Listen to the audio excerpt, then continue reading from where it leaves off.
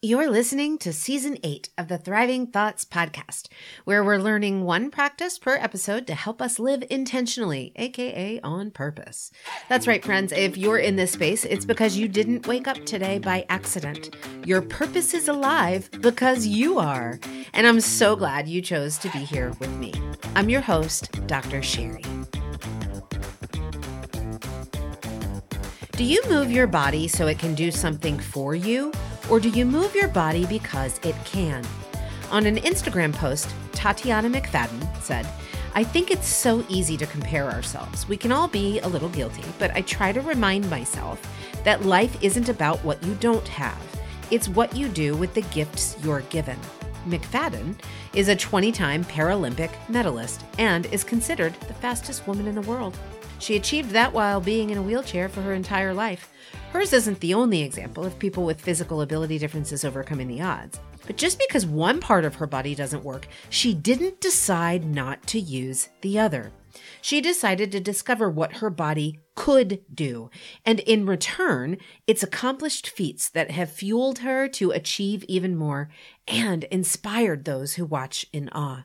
I don't share Tatiana's story so you can feel guilty about not moving your body when you may inhabit a body in which all the parts can move, nor do I share it with you to be temporarily inspired. Her story represents a basic tenet of what we talk about here at Thriving Thoughts. Shift your focus to what you can do, not what you can't. I know the pressures we face as women to do it all, and when it comes to moving our body, we've attached it to achieving an outcome that will somehow make us feel more valuable. Before and after pictures, for example, proliferate social media, suggesting that we move our bodies to achieve an outcome rather than to see what our bodies were made to do. And if we fear we cannot achieve the outcome we want or the one we've pictured in our heads that we're supposed to get, we protect ourselves from that portent of failure and make excuses for why we can't move our bodies. I think it's time for a new movement when it comes to movement. Exercise is a bad word to me. It connotes work. It's associated with those before and after images in my mind. But what if being intentional with moving our bodies is just like being intentional with sleep and food? We seek sleep because we cannot live without it. We fill up on food because we cannot live without it. We must be intentional with moving our bodies the way that they can move, keeping in mind that looks different for everyone, because we won't live very long if we don't. You've heard the phrase, sitting is the new smoking. When we don't intentionally plan to move our bodies throughout the day, it's easy to get stuck sitting in the same spot, especially if you have a remote desk job. If you ate a perfect diet and didn't move your body regularly, did you know that you will gain weight?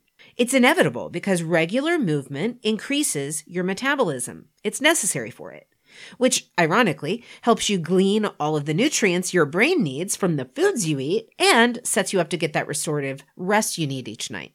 When we don't use our muscles, the brain stops sending nutrients to them, so they get weaker, and so do we. Lack of movement is correlated with all kinds of maladies, from high blood pressure to diabetes and even stroke and death. Your body was designed to move, to thrive. It can move. Isn't that powerful? I have a practice of verbally expressing my gratitude for being able to bend over, for example, and pick something up that fell. A regular occurrence in my life, by the way, rather than practicing annoyance and frustration. Your intentional practice for today is to pay attention to what your body can do and express thanks for it. This is especially important if you're in the habit of complaining about what your body can't do, because that's actually keeping you from doing what you can. But when you shift your focus to what you can do, your body will naturally want to do more of it. If you walk up a set of stairs, for example, marvel with gratitude that your body knows how to go through an intricate series of 21 movements for just 1 foot to take 1 step. And your body does all of this without your awareness. Exercise might be a bad word, but movement is a miracle. All you need do is take note.